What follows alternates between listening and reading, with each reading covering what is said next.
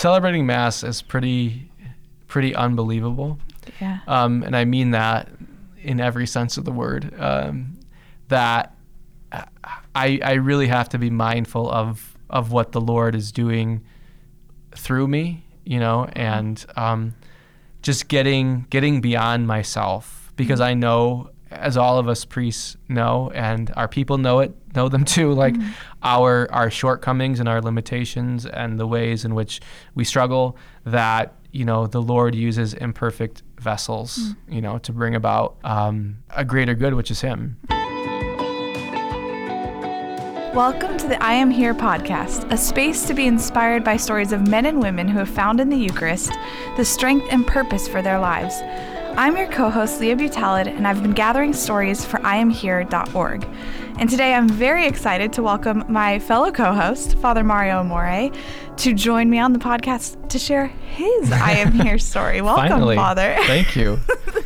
I'm so glad to have you. And just to dive into what our Lord has done in your life through His Eucharistic presence. So thanks for joining us. You're welcome. Yeah, you've been asking me for a while to submit my story, and quite honestly, as I was thinking about it, I think I was so hesitant because I didn't think I had much to share, and it was really in spending the time really thinking about how God has worked in my life that I recognize that I did, and the ways in which God works in our lives. We've had so many guests on the podcast who have just spoken about just such profound experiences of the Lord, especially in Eucharistic adoration or at Mass. And I guess it was a little difficult for me to pinpoint that or those experiences, but actually taking the time to think about it and pray about it, the Lord revealed that no, of course there were moments of course, of encounter, and I'm really grateful that you kept asking me and have invited me to share the story.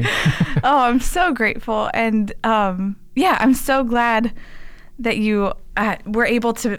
The Lord was able to remind you of those moments, because I think, and I've heard that from lots of the people that we've reached out to share their stories. This idea of, well, I don't have that much to share, even though I have this devotion to Jesus in the Eucharist, but. The Lord is so good at taking us back when we just ask Him, what were these moments where you drew me closer, where you revealed your presence, and where that changed me. So, this is a great story. I'm excited to unpack it. So let's start with where we tend to begin. Yeah. Right at the beginning. Right at the beginning. What was life like for you? You just came out of the womb ready to be a priest? Yeah, I was saying, in the story that people just think that priests just fall from heaven and we're planted here and we just grow. And, for me, I take for granted a lot the fact that my parents were just so generous in the sacrifices that they made for me and for my brother as well, to share with us the gift of the Catholic faith. And that was the gift that was shared with them. And, as a kid, I wouldn't say that we were the most Catholic family on the block.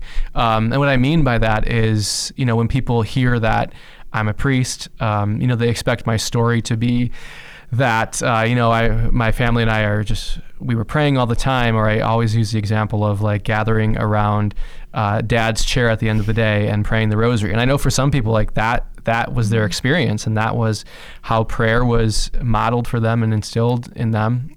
It wasn't the case for me or for my family, but I really look to just kind of two pivotal things in my life that just instilled in me a love of the faith, even from a young age when I didn't think that I loved the faith. So the first thing was, the sacrifices that my parents made to send my brother and I to a Catholic school. And the second, and probably the most important, was the fact that they just always made it a priority to take us to Mass every week. We were the family that went on Saturday evening for the Vigil Mass.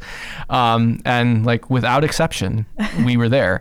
And I don't know why it was such a priority for them. I should probably ask, but I just, obviously it's the fact that the Lord worked in their lives, and they had met the Lord in one way or another, and they wanted to share him with us. Sure. So going to Mass every Saturday evening growing up, what was that like for you as a child, as a young person? Not great, and it wasn't great for my parents either. So, I write that I was that kid at Mass, the obnoxious one, the annoying one, because I kind of schemed that, if I did something to kind of just embarrass my parents, if I did it enough, they would just get super annoyed and would kind of just give in. And the next time Saturday evening rolled around, they would just think twice about bringing me to Mass. And so I remember doing really obnoxious things during Mass. I would, it's very embarrassing to talk about, but I would, sing in an operatic voice, like, just, did you ever get like looks or? Yeah, I would get looks. I would get pinches from my parents. Right. I remember one Sunday morning. So this was a Sunday morning. So whatever reason we didn't go in the evening, and it was just my dad and I who went, and I knew for whatever reason not to do it to my mom, but I would embarrass my dad. Oh my gosh. And so it was just he and I, and maybe my brother was serving or something. Okay. I just remember being in the middle of the aisle on all fours, just making a scene. Oh my gosh. And just, he was angry and he was embarrassed. And, for whatever reason, they continued to bring me. I love it. So wasn't a super great experience for me or for them. Sure. But I remember something that I shared in one of the podcasts with somebody who was a parent, and they had mentioned that just the struggle and the sacrifice it is to bring their children to Mass. And I always think about, I think I brought it up then as well, like what our spiritual director in the seminary would say, Father Spezia. He would say that that's a way in which parents unite themselves in a very real way to the sacrifice of Christ. Like that's your sacrifice in that moment, like the embarrassment or the anger and all of that. And like, that's what you can unite to the Lord at Mass. And so I don't know if my parents thought of that in the moment, but the Holy Spirit worked just to continue to move them to make sure Mass was an important part of our lives. Yeah. Awesome. And so you also grew up going to Catholic school as well? I did. And so what was your experience there like in terms of, being acquainted to the faith? And it was kind of like two different worlds, I guess, because like at school, like once I got past the fact of not wanting to go to school, like I was I don't want to say the favorite student, but like the teachers liked me because I was quiet and I didn't make trouble and all of that. Yeah. But at Mass, it was completely different. But as time went on, and part of what changed for me, just the fact of like, first of all, getting older and maturing, but also finding my place at church, finding my place at Mass. I talk about like I'm a musician, so being a part of like the children's choir when that was happening, or also altar serving as well was a huge part of just my own coming into the church and loving the church by being involved in that way. My brother and we became kind of like the captains of the altar servers, and they would call us when there were weddings and funerals and that. And so it was like finding my place and finding my purpose. And obviously the Lord was doing much more than that behind the scenes. But kind of that went hand in hand also with my own knowledge and love of the faith increasing. So in terms of the other disciplines in school, I did well, but they didn't hold my interest in the same way that the religion class did. So that sort of became my thing, my area of not expertise, but where I kind of flourished the most. So we had something called, they still do it, in one of our areas here in the diocese, the academic Olympics. So I went for religion. Nice. And then we also had the Catechism Bowl. So I was on that team. Oh my gosh, I love it. So yeah, that's kind of how my growing to love the church and faith kind of just changed from that point of not wanting, being that little boy who didn't want to go to church to being that boy who was, really loved the faith. Sure. So you've talked a little, a bit about kind of the head knowledge you were kind of growing in in this point of your life. What was your heart relationship like with Jesus as a middle school, high schooler, as your love for the faith was growing through knowledge of him? Yeah, I think, for me, that knowledge was probably more present than the relationship. Sure. And so I think it's a struggle that most kids and really all of us face at one point or another, and just really struggle with throughout life, is connecting the knowledge to the person, the knowledge to the experience. And so, probably didn't have a real encounter with Jesus, I would say.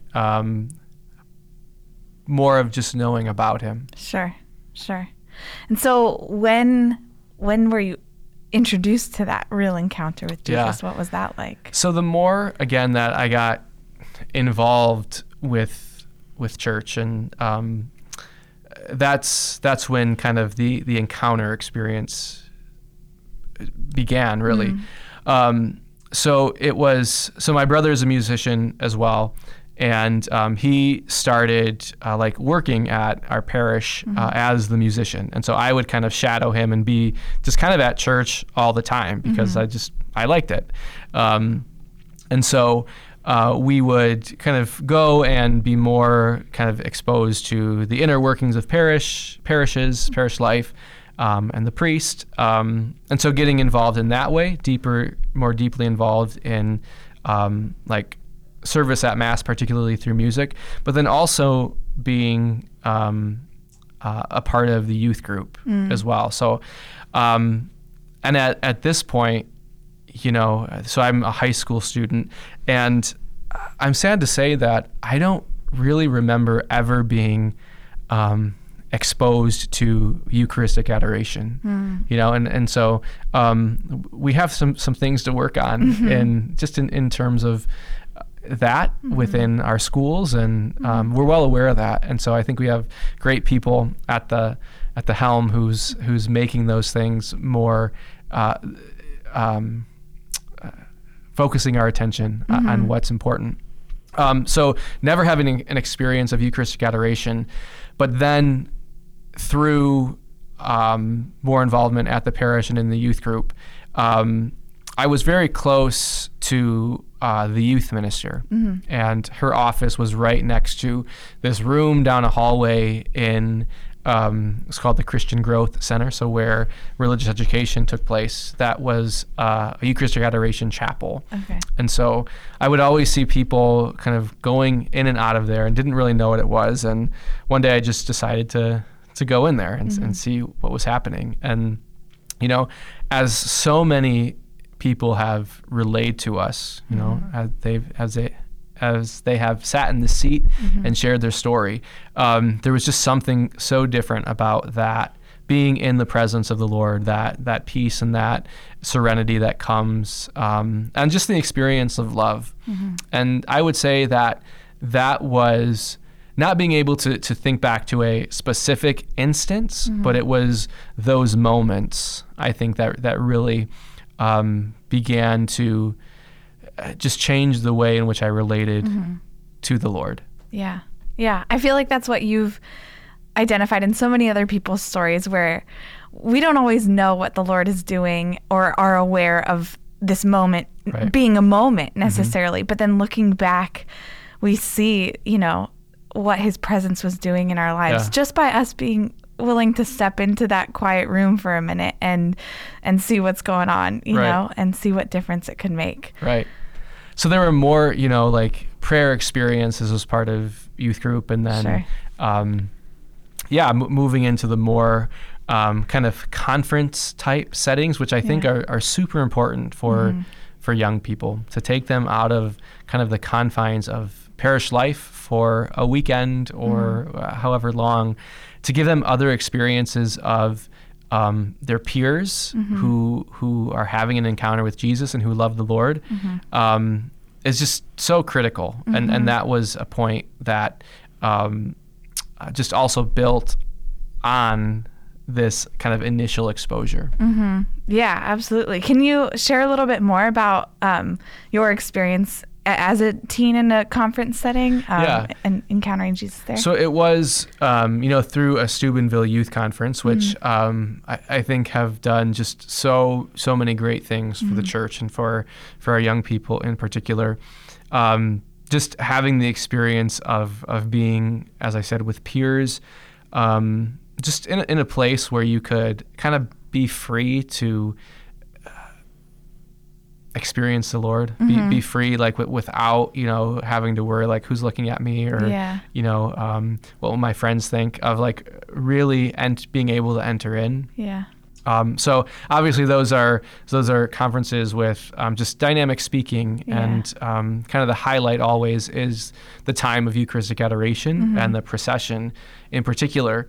And I just remember being a part of that, and when the procession began, just seeing the experiences that other people were having, and just their faith and wanting that as well. Yeah. And so just remembering asking the Lord for that deeper faith, and just recognizing then that this is true, and this is real, and this is how the Lord desires just for us to be in relationship with him and to know his love. And so, again, not anything, I didn't, fall over or anything like that, but just being really caught up in the experience of Christ's presence. Yeah. Yeah.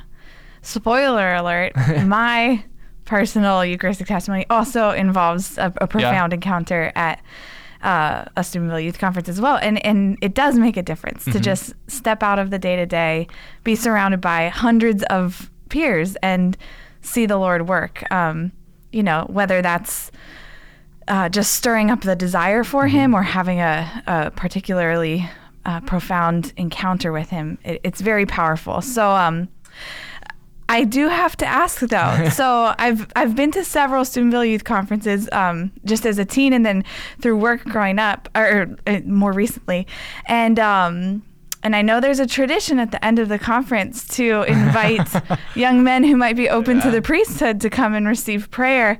Was that an invitation that you received? Did you respond to that? Where were you at in terms of your vocation at that point? So I did not respond to that. So I was at a point where, I think from the very beginning of high school, I sensed the Lord's calling, but it obviously was nothing that I wanted to share with anybody. So it wasn't. I'm not sure why I didn't respond. I think it was one of those things where I can be very, very self-conscious, and probably didn't want to answer the questions of my peers who were there. But I think everybody probably knew already, right. But just not willing to take that step yet. Sure. But there was, as time went on, part of my story, which is kind of confusing to people sometimes, was the fact that so I actually started taking classes at the seminary as a high school student, as a senior in high school. So I had to get special permission. So I had to come and interview at the seminary with the dean of studies and all of that. And so it was like kind of this awkward. Yeah, I was like in classes with seminarians, but I wasn't a seminarian. But and like totally didn't tell anybody about that, in high school or anything. But that was like your choosing, like you sought it out? It was my choosing. Wow. Yeah. So again, like being involved in music at that time, and even for myself as a high school senior, like working in a parish. Yeah. So I always knew that I wanted to, well, that's not true. I wanted to be, surprisingly or not, like in TV news or radio when I was growing up. Okay. So that was always what I wanted to do. And it wasn't until things changed in high school. So in my mind, I would work for the church in one way or another. Okay. And I wasn't quite ready to say that would be as a priest, but I figured that I would work as a musician or in other areas of lay ministry. Sure. But wasn't ready yet to make that decision. So I kind of had feet in both worlds. Yeah. And there came a point, I remember like playing at Mass one day and just recognizing just in the quiet that I really loved what I was doing, but it wasn't what I felt the Lord was calling me to for the rest of my life. Wow. And it wasn't where I saw the Lord kind of using me to full capacity. And so, my story is part of my vocation story that I don't get into fully in the written version of my testimony here is the fact that I eventually applied to the seminary, was accepted, and then basically a couple weeks before got cold feet and backed out. Oh my gosh. And so 2 years went by. Okay. And the call obviously never went away. Yeah. And it was kind of a point of frustration for me because I was like, okay, you either need to like give this thought again and really like look at the possibility of if the Lord is calling you to serve as a priest, or you need to stop thinking about it because you're just driving yourself crazy, basically. Yeah. So I approached the vocation office again, not knowing, like they could have very well said, like, we did this once and like you had your chance and you flaked out and so be on your way. So I was like, well, I'm going to try and we'll see what they say.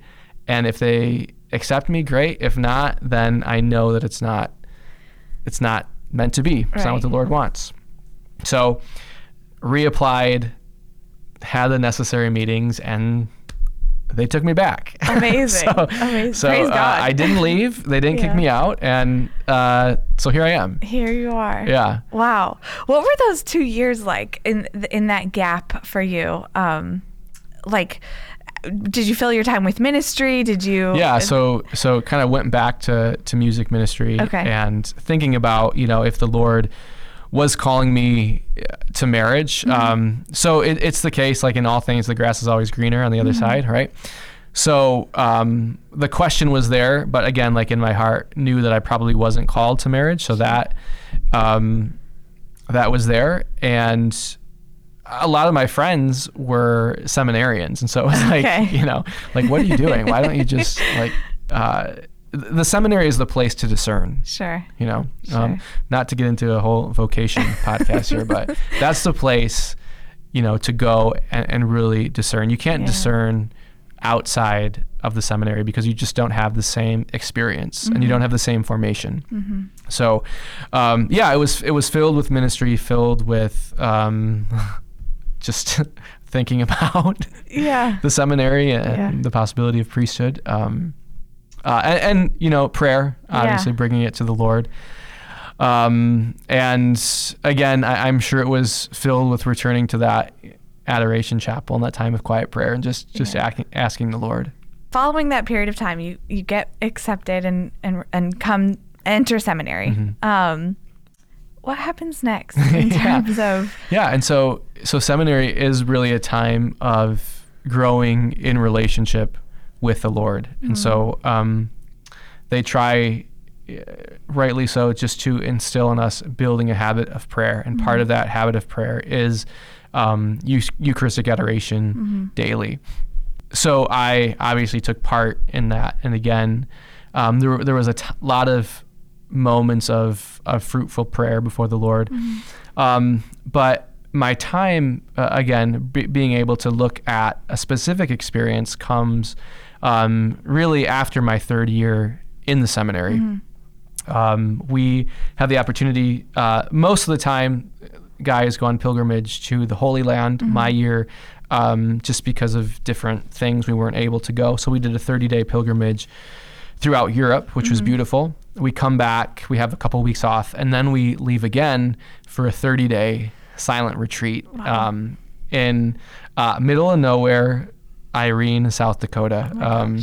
So if anyone from Irene, South Dakota is listening, you have a beautiful place, but it really is secluded. I mean, it's farm country. Yeah. It's you and the Lord. For 30 days. For 30 days. That's a long time. It is. So it's an Ignatian retreat. So you're using a lot of kind of prompts from St. Ignatius and also entering into just using your imagination and prayer. Yeah. And we are asked to pray 5 holy hours a day. So it's pretty intense. And so there are times where your prayer is fruitful. There are probably more times where your prayer is dry. At least that was the case for me. And so I really struggled in these 30 days, especially just getting used to the pattern of prayer, getting used to the silence, the seclusion, and then just the Ignatian spirituality, the Ignatian prayer. It was just difficult for me. So I was having kind of some frustration with my spiritual director. And so I was kind of at a point of just frustration with the whole thing. And so one afternoon, there was a little white chapel that sat kind of on a hill, kind of picturesque. And I said, well, I'm going to go and pray there today. And went into the chapel and was just me. Nobody else was there. There was a mouse there, I remember. No way. So me and the church mouse. Yep. Amazing.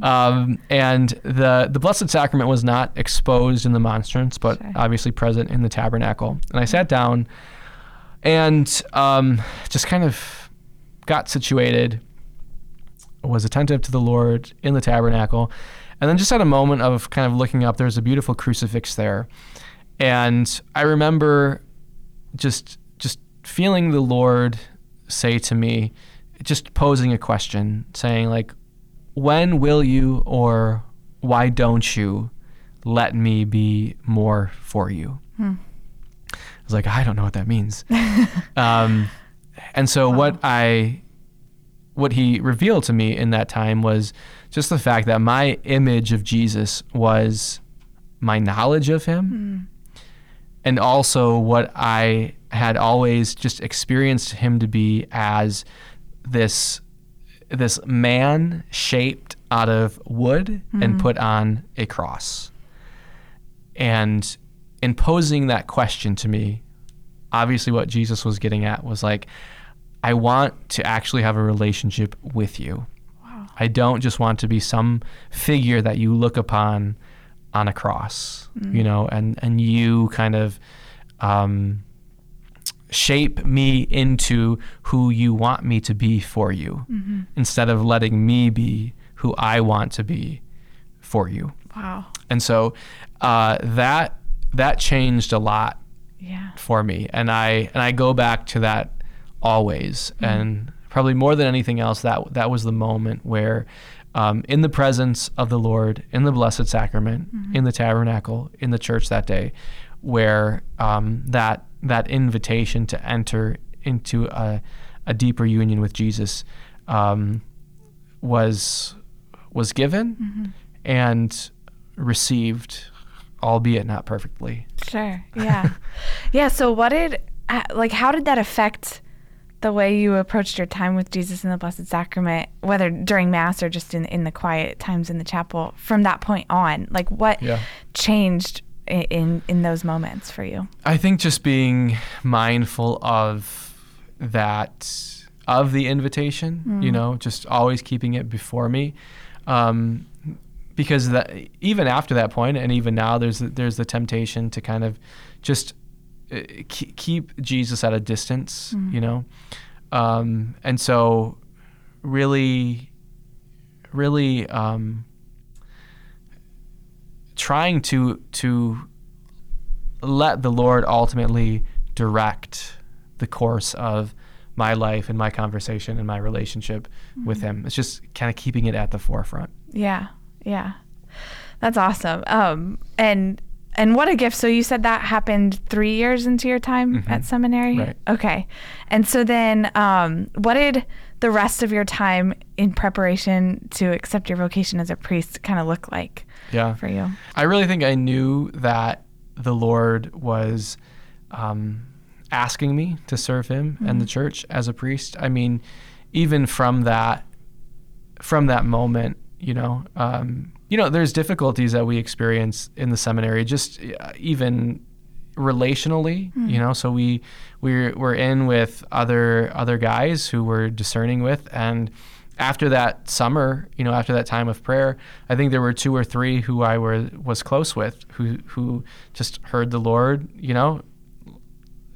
invite them to a different vocation, into married life. And so that's difficult when you're with other guys and they leave for whatever reason or for one reason or another. And the Archbishop speaks about this too, just in his own kind of experience, that those are real moments of testing to say, like, okay, Lord, like, those guys are really great, and I can see they love you and have a relationship with you, and they're leaving, and I'm still here. Wow. And should I be here? And so that was like in my heart, knowing that, yes, this is what I want, but is it what you want? Yeah. And so always, really, to the moment of ordination day, asking that question. Wow. Yeah. That's so intense. Up to wow. I mean, like, obviously having the conviction and knowing that this is the way forward, and this is how I feel the Lord is going to fulfill me. But there's always, like, our humanity is in that, and so we want to be sure that it's not like, is it just what I want? And so making sure that question is always before us. Wow. Well, and then you were ordained a priest, and I'm so grateful. I praise God for your priesthood, because you're my parish priest at St. Aloysius in Detroit. And so now, what is your habit of prayer before the Blessed Sacrament like? Obviously, like, you have the gift of celebrating the Mass, and so I'd love to hear your perspective on that. But also, how do you spend those times, just one-on-one before Him in the tabernacle? Yeah, celebrating Mass is pretty unbelievable. Yeah, and I mean that in every sense of the word. That I really have to be mindful of what the Lord is doing through me, and just getting beyond myself, because I know, as all of us priests know, and our people know them too, like our shortcomings and our limitations and the ways in which we struggle, that, the Lord uses imperfect vessels, to bring about a greater good, which is Him. And so when I'm tempted in those moments of doubting, or, like, I know that the Lord probably uses these other very holy priests, but when I think about myself, like, the devil likes to tempt me and say, like, yeah, he uses the other ones, but can he really use you? Oh, gosh. So really just always bringing myself back to, like, this is the Lord's work. It's His work. It's the power and presence of the Holy Spirit here. And I'm a willing participant in that, obviously. And then times before the Lord in the Blessed Sacrament, I would say are very similar to everyone else's. There are times when it's easier, and there are times when it's more difficult. It can be difficult to detach from the world and really spend that time before the Lord. So obviously, much, if not all, of the work that I do is bound up in the church, right. And so